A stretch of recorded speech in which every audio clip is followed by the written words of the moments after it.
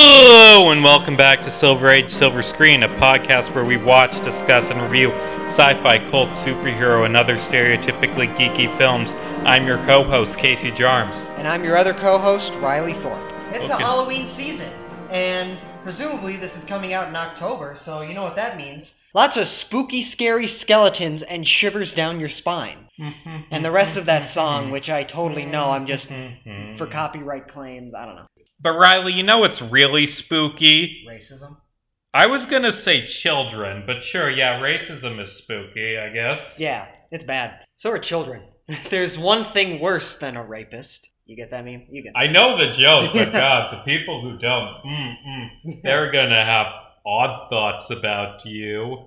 About this podcast, because guess Yeah. what? You're putting this up. So anyway, you know what's the creepiest fucking child in any goddamn movie, I swear to God?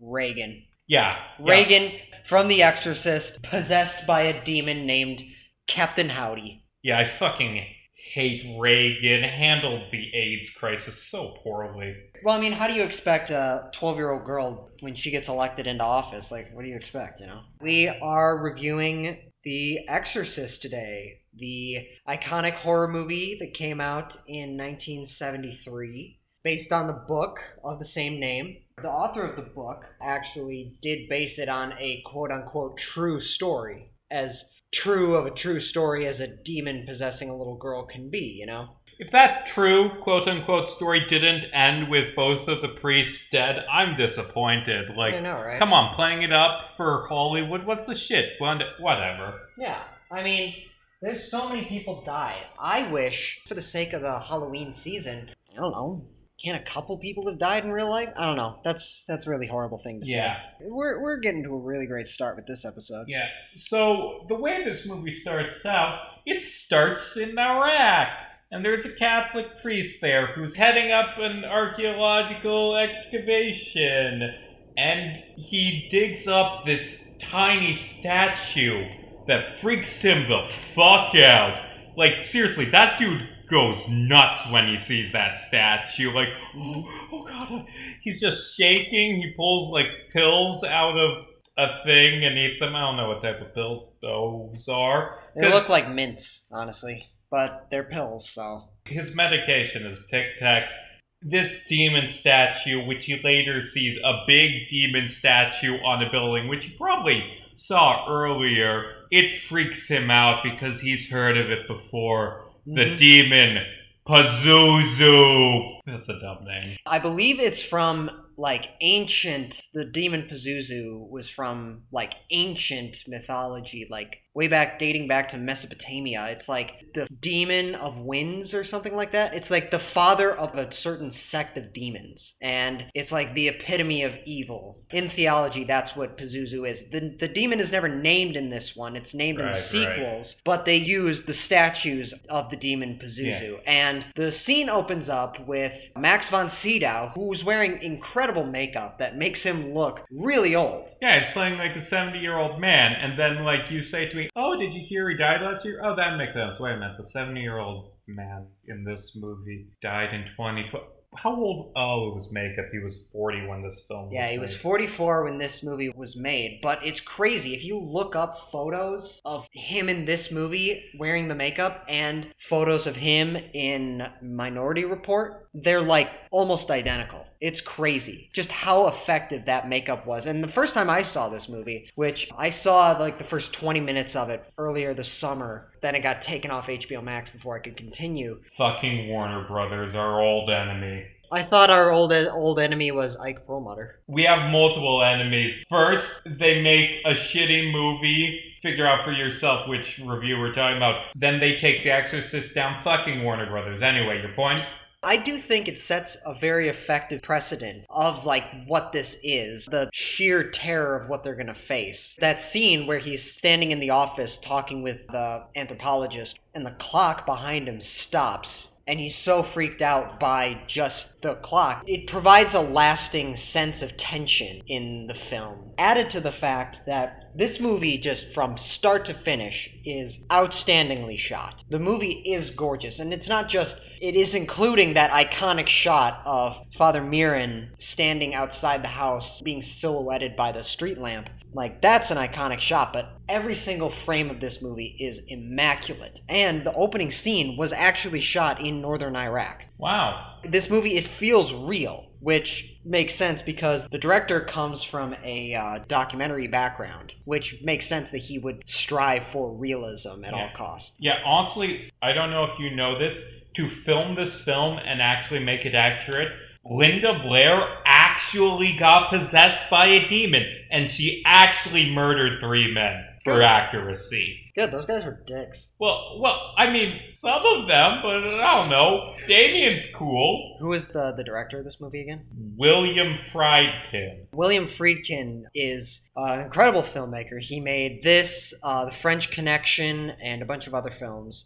He was a part of the era of New Hollywood, which took place in like the very, very late 60s, early 70s. Yeah, which is now like 50 years old, and we still call it New Hollywood movement. Yeah, but it was this changing of artistic styles and new vision. Just this wave of new filmmakers came in and just completely changed the landscape of cinema. Francis Ford Coppola, Steven Spielberg, George Lucas, Woody Allen. I know people don't like to hear from him because, you know, all that crazy stuff. But the point is, William Friedkin is a part with this film and the film he did right before this, The French Connection. That, in addition to many other films, contributed to an entire new era of cinema. Yeah, that's cool. I don't know anything about Hollywood history. I'll take your word for it. Father Mirren finds the head of this little statue, freaks out, goes to visit this ruins of a temple where a whole man-sized version of that statue is just standing amidst the rubble. And he stares at it, freaking out. Cut to Georgetown in Washington, D.C. A mom named Chris, she's reading her lines, she's an actress, and investigates these strange noises she hears from her attic.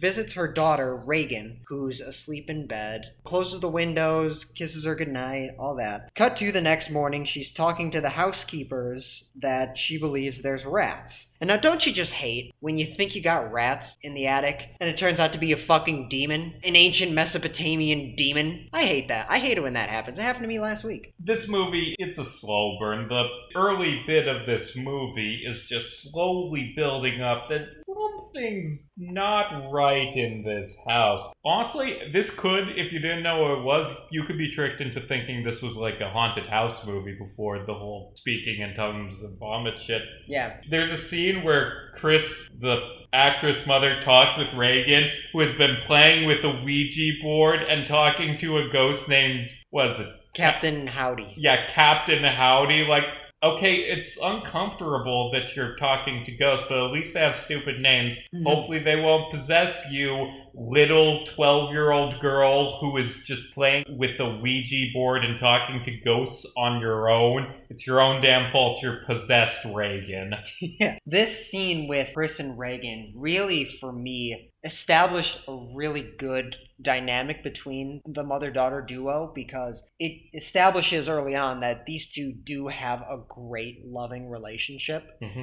And that the dad's not in the picture. You know, we don't hear from him, but he's like basically the worst person alive. Oh god, he sucks. Like, there's a scene where it's like Reagan's birthday and the dad doesn't call or do anything, and like Reagan calls up the hotel where he's staying and like demands to speak with him, and is actually really rude to like the other person on the phone. Like, it's not their fault you married a douchebag, Chris. We get a scene of Chris, as you said, she's an actress. She acts in a movie. And conveniently there, a man named Father Karras watches her. He's going to be pretty important later on. Yeah. Like, throughout the first act of this movie, we keep cutting to showing what Damien Karras, the protagonist...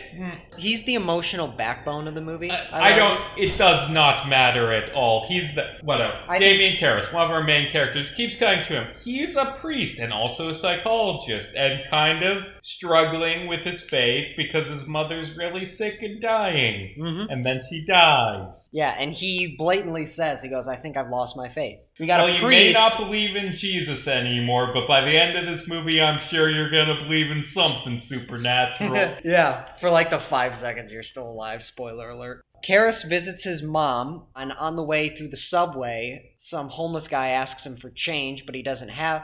He kind of looks at him awkwardly. So right out the gate, just through acting, you know that there's something up with him. You would, at least you would assume that a priest would be pious and give what they have to a homeless man, but he just like kind of gives him this dismissive, almost disgusted look. I'm like, ugh. So you know that there's something going on with this guy. I mean, it could just be that he's a dick. Yeah, like, either he's lost his faith or he's just an asshole, man. Yeah, but either way, he's a priest, and you know something's up with that. But anyway, yeah, the Catholic priest. He goes to care for his mother. She's living in an apartment, and he keeps trying to convince her to go to a home, but she won't leave because this is her house. He goes out drinking with another priest and talks about how he's having a crisis of faith. Reagan and Chris talk about Chris's BF, the guy that keeps coming over, which is that the director? Yeah, it's the director of the film she's in, this utter douchebag. I'm pretty sure his name is Burke. He's just an awful drunk who's just an asshole. And they like have a party at Chris's house, and there's a bunch of actors there, and this Burke guy, he's just an asshole there. Yeah. Like, he goes up to the housekeeper, who's German, and is like, you're a fucking Nazi. And then Chris walks into the party. She goes up to an astronaut. Why are there astronauts at these Hollywood parties? I don't know. Because the moon landing was made by Stanley Kubrick. I don't know if you knew that, but that's 100% fact. There's absolutely no holes in that theory whatsoever. Yeah. And The Shining is proof of that. Yeah. But before that, we get a scene I don't remember any of the order in this film. But yeah, no, it's alright. Before that, Chris hears some more scurrying of rats in the attic, so she decides to go up there and investigate. But none of the lights are working, so she brings a candle. And then out of nowhere, the flame on the candle just explodes, and the butler comes in, and she's like, oh, you startled me. Are we just gonna forget that fucking Pyro from the X-Men just went apeshit on your ass a second ago? Your candle turned into a flamethrower. Good for spy checking, not good for your house not burning down. She just forgets about that. Yeah, honestly, it's a horror movie staple. It's the backbone of the genre. Chris takes a long time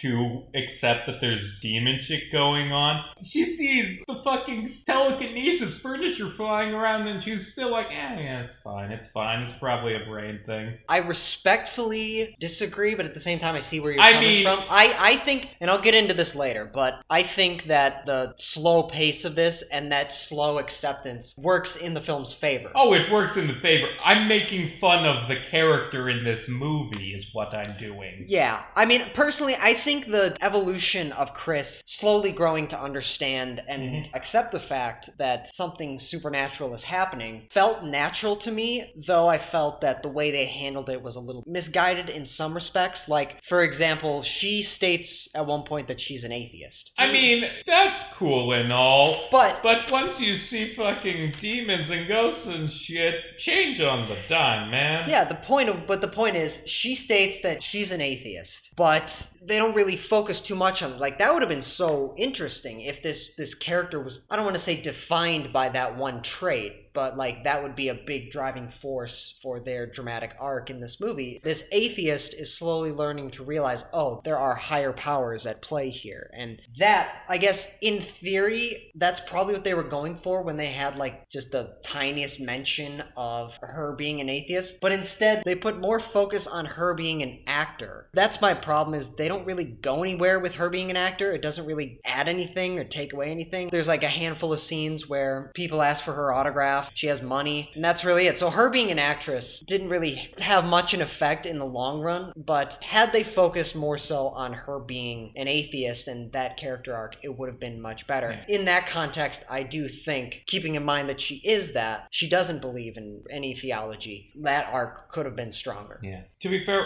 I do think Ellen Burstyn does a great job as Chris. Just this worried, heartbroken mother whose child is being hurt. She does a great job. Yes. And getting back to that thing that I accidentally skipped a few things before we got to, she has this party and her daughter comes down and goes up to this astronaut and says, "You're gonna die up there." And then just fucking pisses all over the floor.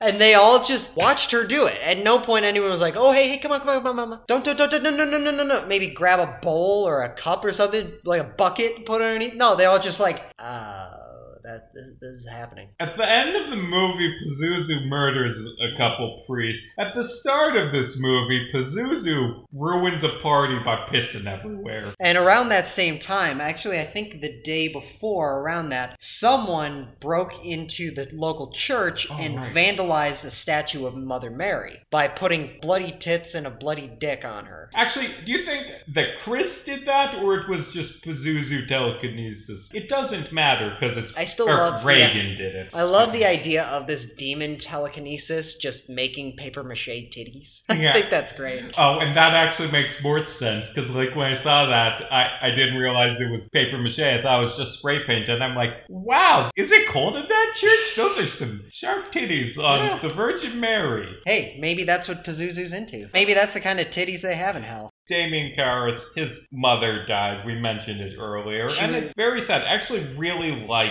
how it's shot. There's like a nightmare he has, like the night his mother dies, where he's on the street and he sees her like going downstairs into a subway and he's like screaming at her and she doesn't hear. That's really nice. Yeah, and the screen is flashing and there's a frame where you see the demon Pazuzu in its face. Yeah, he looks like a fucking clown. Yeah. He's a member of the insane clown posse. Yeah, but right before that, she gets sick and ends up in the psych ward, and we get some really interesting non-verbal communication and storytelling for Karras's character. Like, you would assume, like a priest, religious figure, they would try to deal with their feelings through God, but he deals with athletics. Like, he runs around a track, he punches a punching bag. Yeah. He used to be a boxer, judging by his photos. That's how the movie should have ended, with him just beating the shit out of Pazuzu.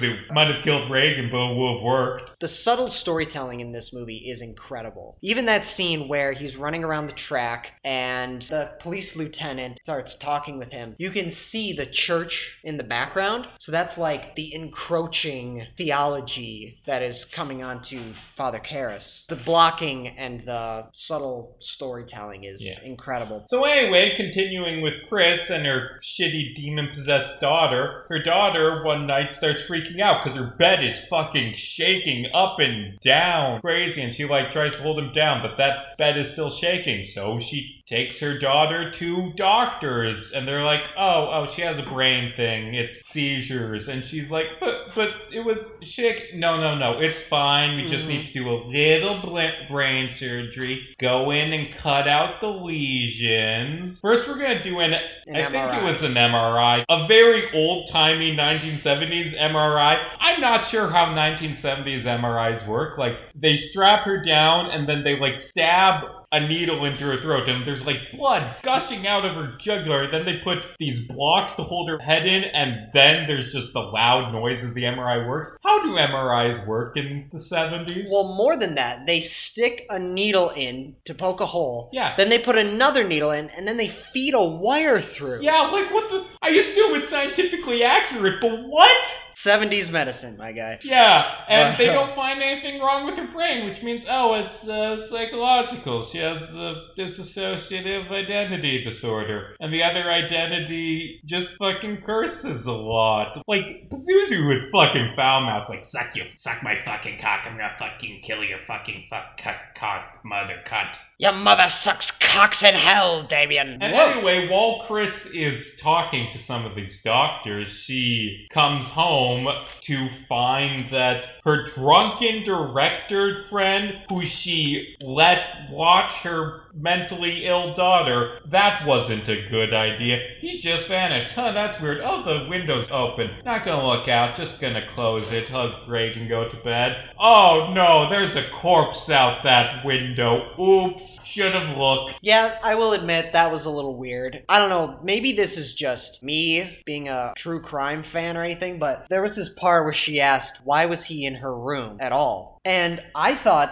like, legitimately there would be a commentary about abuse. I kind of wish this film gave more to Reagan as a character Yes. as opposed to just her being this victim who's possessed. Like, because things start going wild after her father misses her birthday and she talks to the demons because she's alone, and maybe you could do something with the first guy he kills doing something to her and it being defensive and her being like a tragic villain. But no, she's just innocent child victim possessed. That would have been an interesting thing to focus on. There's a sequel to this movie. Maybe that's what it does. I've heard it's one of the worst movies ever. It's never answered what the hell happened there. And he was just such a minor side character that we hated. And oh no, he's dead. And it's like, it's such an important thing. I don't know. It just, that whole subplot was weird. The police lieutenant meets up with Father Karras, who tells him that he believes that the murder of the director and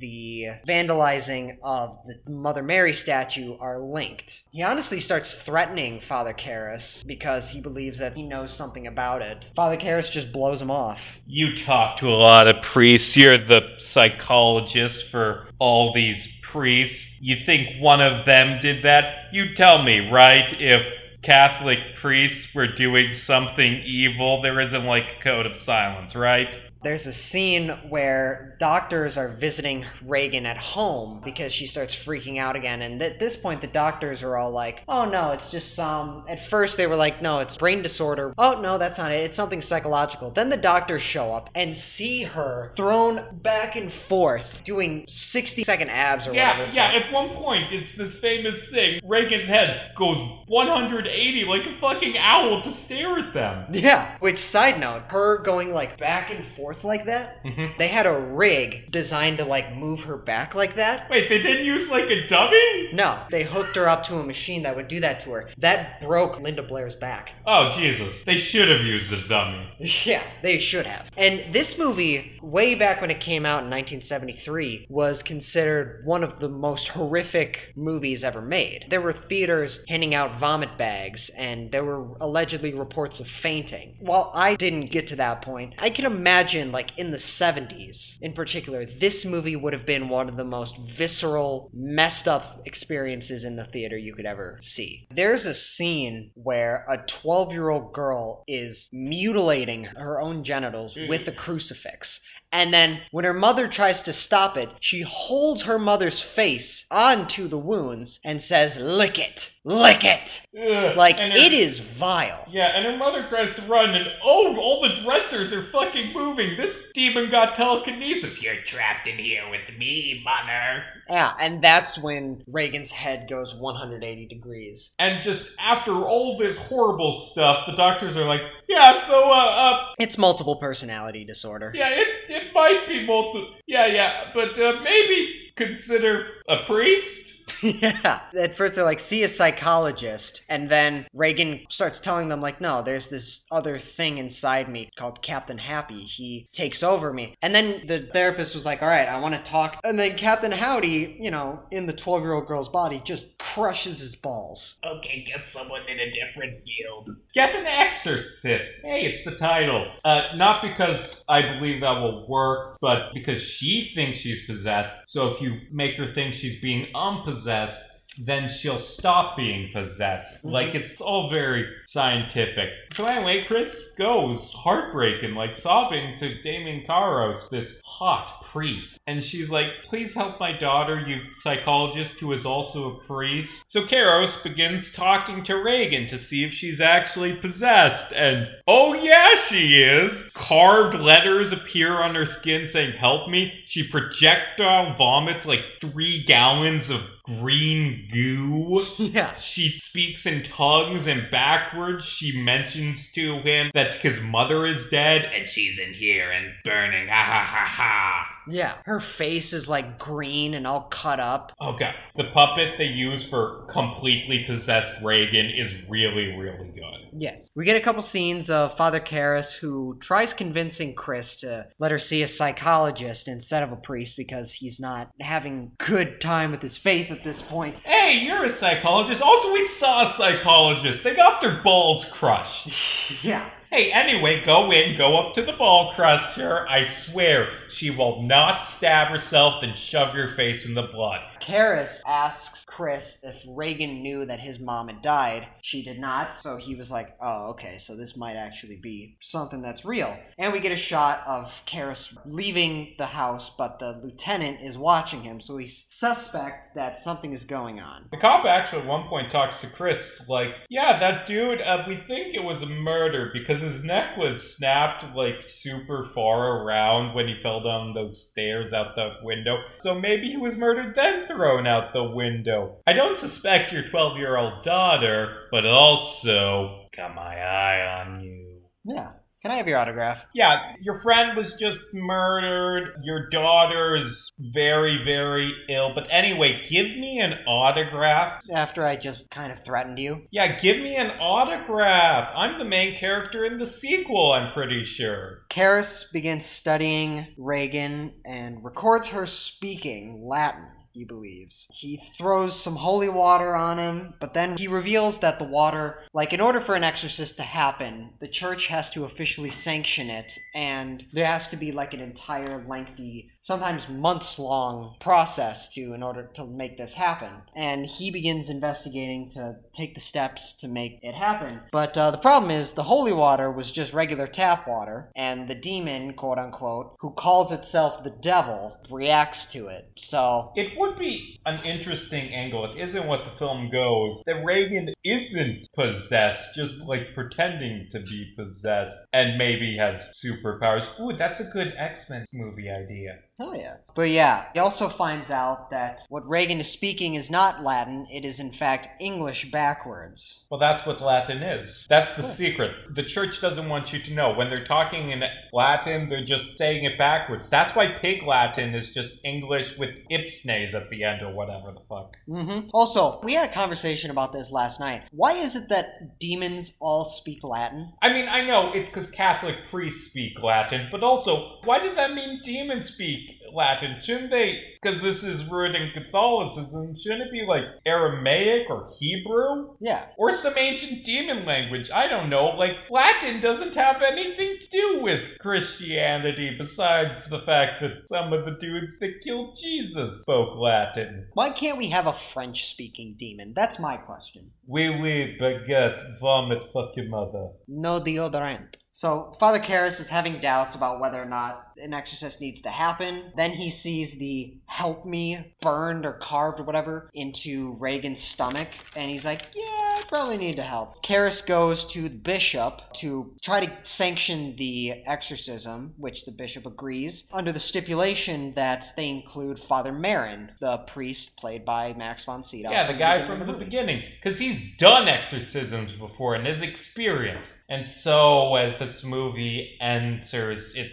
final segment, these two priests prepare for their exorcism of this little girl, which is just ignoring the shit the demon shouts at them and shouting Bible verses back. Yeah. I'm gonna be honest, I think exorcisms are kind of lame. Like, it does get good towards the end where the demon starts making Damien hallucinate his dead mother, and like, he freaks out and walks away, which gives the demon time to murder the old man. I was surprised to see how little Max von Sydow is in this movie. That said, the time he does have, he's incredible in. I think he does a great job. I love his character. I love Father Merrin as a character because he walks up to the house in that iconic, incredible silhouette shot, and then he walks in and Father Karras is like, hey, I think I should probably tell you about the psychology of what's going on right now, like the backstory about what's happening. And Father Merrin, all he says is, why? To me, that was so cool to see just this guy who's like, that's not important. Why would you tell me that? And Damien's like, so it seems like I'm dealing with 3 different demons. Don't fucking believe anything they say. There's just one, and it's trying to trick you. Do not engage with it. Also, go to the bathroom and just cool your head. I'll be fine on my own for a little bit. They start performing the exorcism. Reagan vomits up more slime onto Father Merrin, and What Father the fuck is that, by the way? Because it's not vomit. That's not what vomit looks like. I don't know, fucking demon juice. Ugh. You don't want to taste that demon Marin juice. wipes it up with his scarf? I don't know what the word is. Is that the thing you're supposed to do? I don't know. I don't think so. But priests do wear that many layers. You know, I went to Catholic school growing up. Yeah, that was actually a thing we talked about as we watched it. I just see them, they're like suiting up for the exorcism. I'm like, God damn, that's like 6 layers. They must be hot. That's what priests wear every single mass. Yeah, And they have to do it to hide Damien's abs. oh, hell yes. Forgive me, Father, for I have sinned is the exact same thing as punish me, Daddy. No, it's the same thing as sorry, Daddy, I've been naughty. What the fuck is punish me, Daddy? That's what your mother said last night. I'll kick your fucking ass, Thorpe. Yeah, you So will. anyway, old priest who's done exorcisms before and was there to make sure things are safe, he's fucking dead. Reagan just gets out her bindings and starts attacking Kairos. Yeah, and then starts floating into the air. That'll make you believe in something. I believe, okay, jeez, okay, I believe, I've gone through my arc, I believe in God again, because fucking hell, what is this shit? Yeah. And then how this whole thing ends is they don't exorcise the demon, really. No. Damien, eventually he says, take me instead, let little girl go. After he punches said little girl like 7 times. Well, I mean, that was to encourage the demon. I'm sure she won't mind the bruises in the morning. Yeah. It's not like I'm a trained boxer and buff. Yeah. But yeah, like, what he does is he tells the demon, take me instead. And the demon flies out Reagan and into Kairos. And then he just jumps out the fucking window. And down the stairs. That'll kill the demon. Yeah, exactly. Thoughts? I don't know the demon rules of this universe. I hope the demon can't just fly back into Reagan immediately. Yeah, Because that would have been disappointing. As Karras is lying at the bottom of the steps, bloodied and dying, his friend, Father Dyer, visits him and performs last rites. Then, cut to sometime later in the future, Chris and Reagan are moving out of their house because there's too many bad memories. Father Dyer visits them. Chris says that Reagan does not remember anything, and Reagan gives him a hug and says thank you. So, to me personally, that just indicates that she probably remembers this shit. Well, I mean, she probably remembers a priest, but he has a different face. Right, exactly. No, she probably remembers the demon. Probably. I don't know. I haven't seen the sequel. Oh, also something I forgot to mention later. I'm just looking at, like, the cast page, which has the names of the characters. Marin's first name is Lancaster, except misspelled, and that annoys me. Lancaster with a K. Like, what the fuck is that? Well, Max von Sydow's from Sweden. So. Well, his character isn't, I don't think. Yeah, I don't think so. I think he had a British accent. Yeah. But, yeah, the last shot is Father Dyer staring down the stairs and walking away. And that's The Exorcist. Little fun facts that I would like to go over with this movie. Did you know that originally Max von Sydow and the guy they got to play Father Karen... Father Karen, that's his name, Father Karen. He just calls the cops every time he sees a black person. Karras. That would be a very different movie. Yes, it would. The guy they got to play Father Karras, instead of that guy and Max von Sydow, they almost went with, believe it or not, Jack Nicholson and Marlon Brando. And they almost went with Al Pacino for Father Karras as well. Okay, I'm glad they went with what they went. Mostly just for the sake of the filmmakers. Like, oh yeah, let's film a movie with Marlon Brando and Jack Nicholson. I'm sure that will be a pleasant production. Oh yeah, just the amount of drugs on that Yeah, set. like, okay, now's the scene where you're going to exercise the okay, where the fuck is Marlon? What the fuck do you mean he saw a cat and is petting it and is never coming? Oh god, I fucking hate that guy. He's not even that great of an actor. He's just really good, but there are other good actors who aren't douchebags. Well, he also changed the game. Not defending the I horrible know. things he's accused of. I'm just saying... Wait, what's he accused of? Rape. Oh, jeez, that's even worse than all this shit. Fuck Marlon Brando. Brando. Yeah. He changed the game with the movie where he plays a fucking rapist. No. Turns out, wasn't acting. Method acting. He Yeah. was studying looking for a role. I don't know. Yeah, but anyway, William Friedkin, from what I understand, did some things on set, to get actors into I on love set. when horror directors do that. I'm sure it was fine and not horrifically abusive at all. He apparently slapped a couple actors right before a take just to get them in that painful mood. He also just took a gun and shot it into the air to get everyone scared. So, he's a great guy. But it could have been so much better because originally the studio wanted Stanley Kubrick to direct the movie. Ooh. So, the guy that verbally assaulted the woman and the only black person in The Shining. Ooh, that would have been a really good horror movie, but also he would have hurt that child. He would have hurt that child to make her scared because Stanley Kubrick kind of was an asshole. Oh, yeah. Funny thing about that set during the exorcism where they are in the bedroom and you can see their breath, that's because the room the set that they built that in was freezing temperatures, so it was legitimately that cold. Mercedes McCambridge, who voiced the demon Pazuzu. Yeah, she does a great, just all around, this is a very well acted movie. Ellen Burstyn and Jason Miller are great. Linda Blair, in an era where child actors were pretty much universally terrible, is amazing. Yes. Mercedes McCambridge giving this Pazuzu voice, I'll fuck your mother. She's great. Funny enough, to get that voice, she chain smoked and ate nothing but raw eggs and drinking nothing but whiskey just to get that voice. Okay. That just messed up her vocal cords. Let's see. Let's just double check.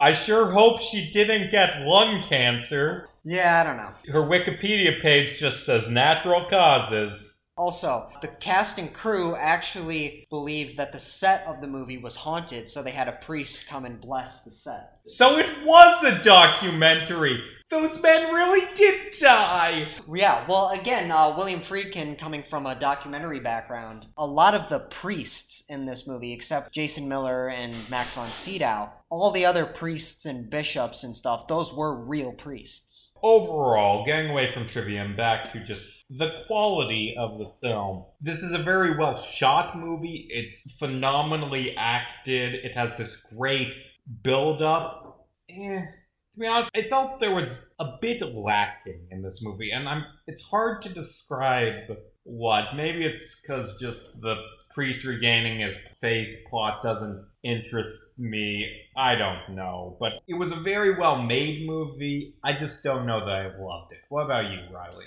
I really dug this movie. It has flaws. It's far from perfect, obviously. I believe it's one of, if not the first horror movie to ever be nominated for Best Picture at the Oscars. Yeah, it got nominated for like 10 Oscars. Yeah, I think it just won Best Adapted Screenplay. It won Screenplay and Sound.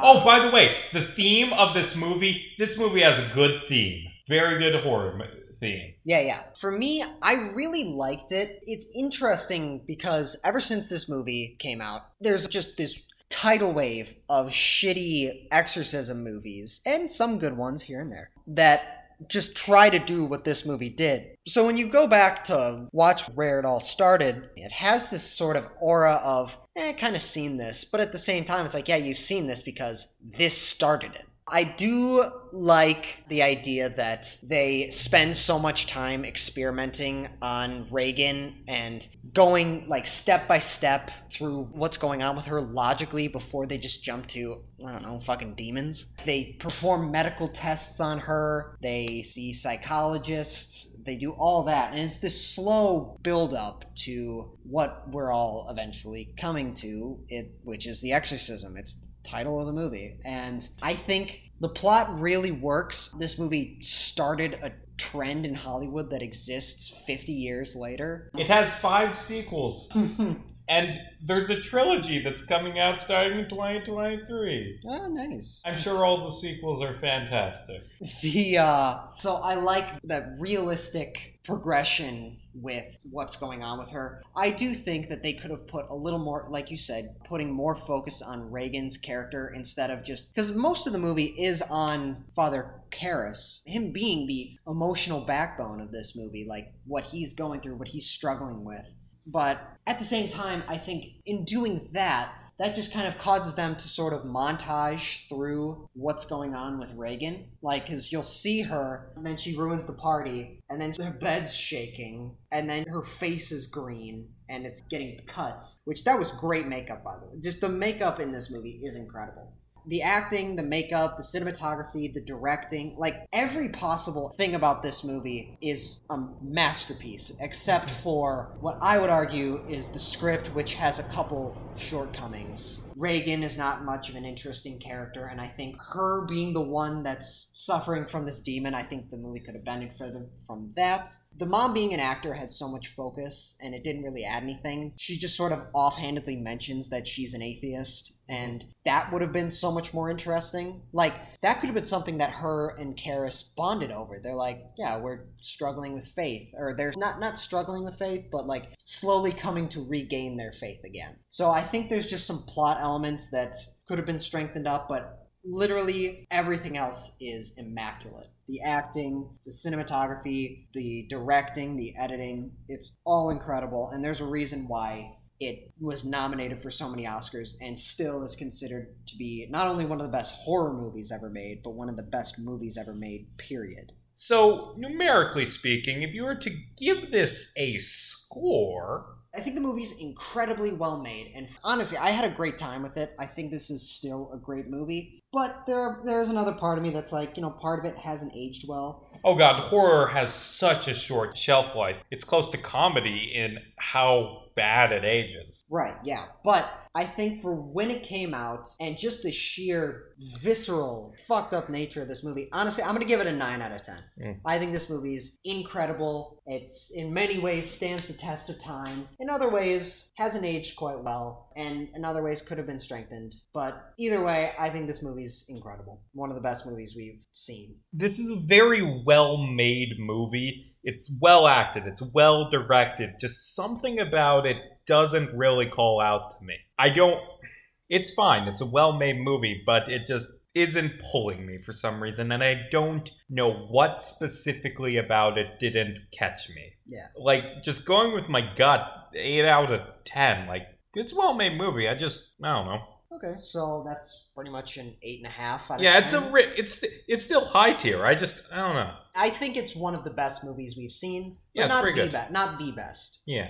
When it comes to the sequels, however, there's The Exorcist 2, The Heretic, which has a lot of the returning cast. Funny enough, the director of that movie, Joe Boorman, he notoriously hated the original. He hated fantasy, demons, all that, doesn't matter. So he took the franchise in the direction of science fiction, where this doctor starts investigating what happened to Reagan by scientific means, by creating a machine that goes into her brain. And then it's all wrapped up in this African witch doctor played by James Earl Jones. The witch doctor has like a lot of bug imagery and shit. It has Linda Blair and Max von Sydow, James Earl Jones. So it took it in a more science fiction route. That sounds horrible. Yeah, it's considered one of the worst movies ever made, period. Yeah. Then there's The Exorcist 3, which has a big devoted cult following. Yeah, so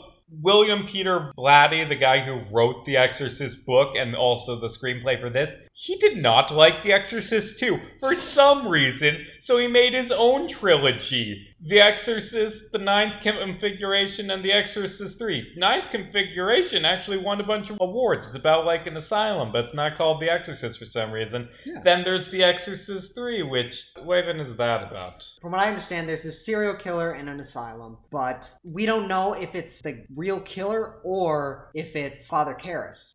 Yeah, we don't know if it's like the demon possessed Father Karras and Karras is still alive, or I don't know if it's like if he's still alive, or maybe it's him possessing. I don't know.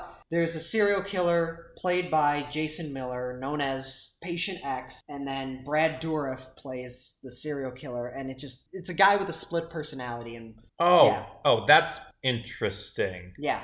But then they made 2 prequels. But here's the thing. There's Exorcist The Beginning and Dominion, prequel to The Exorcist. Both have the exact same cast. Because they made the first one, Exorcist The Beginning, they filmed it all, cut it all together, made a final product. The studio said, this is horrible.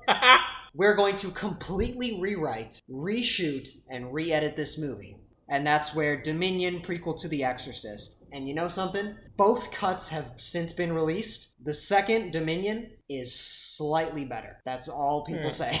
I mean, looking at this, Marin's played by Stellan Skarsgård. I like him as an actor. Yeah. I've never heard of that before. Yeah. Where a movie's so bad they reshoot 100% and release them as two different movies. Yeah. Like, goddamn. We gotta watch some of these sometime. Maybe we could just do an episode about the Exorcist sequels. Nah, I feel like these are dumb enough that we'd need separate episodes. Okay. Yeah, Speaking of future episodes, next week we're continuing the spooky, scary theme by reviewing Blade. It's a movie about, like, Wesley Snipes hunting vampires. I've never seen it. It's based on a Marvel Comics guy, right? Yeah, he's coming to the MCU soon. Yeah, no big deal. It's weird that vampires are just a thing in the MCU. Yeah, I kind of like it. Yeah, I've never seen it before. Is it good?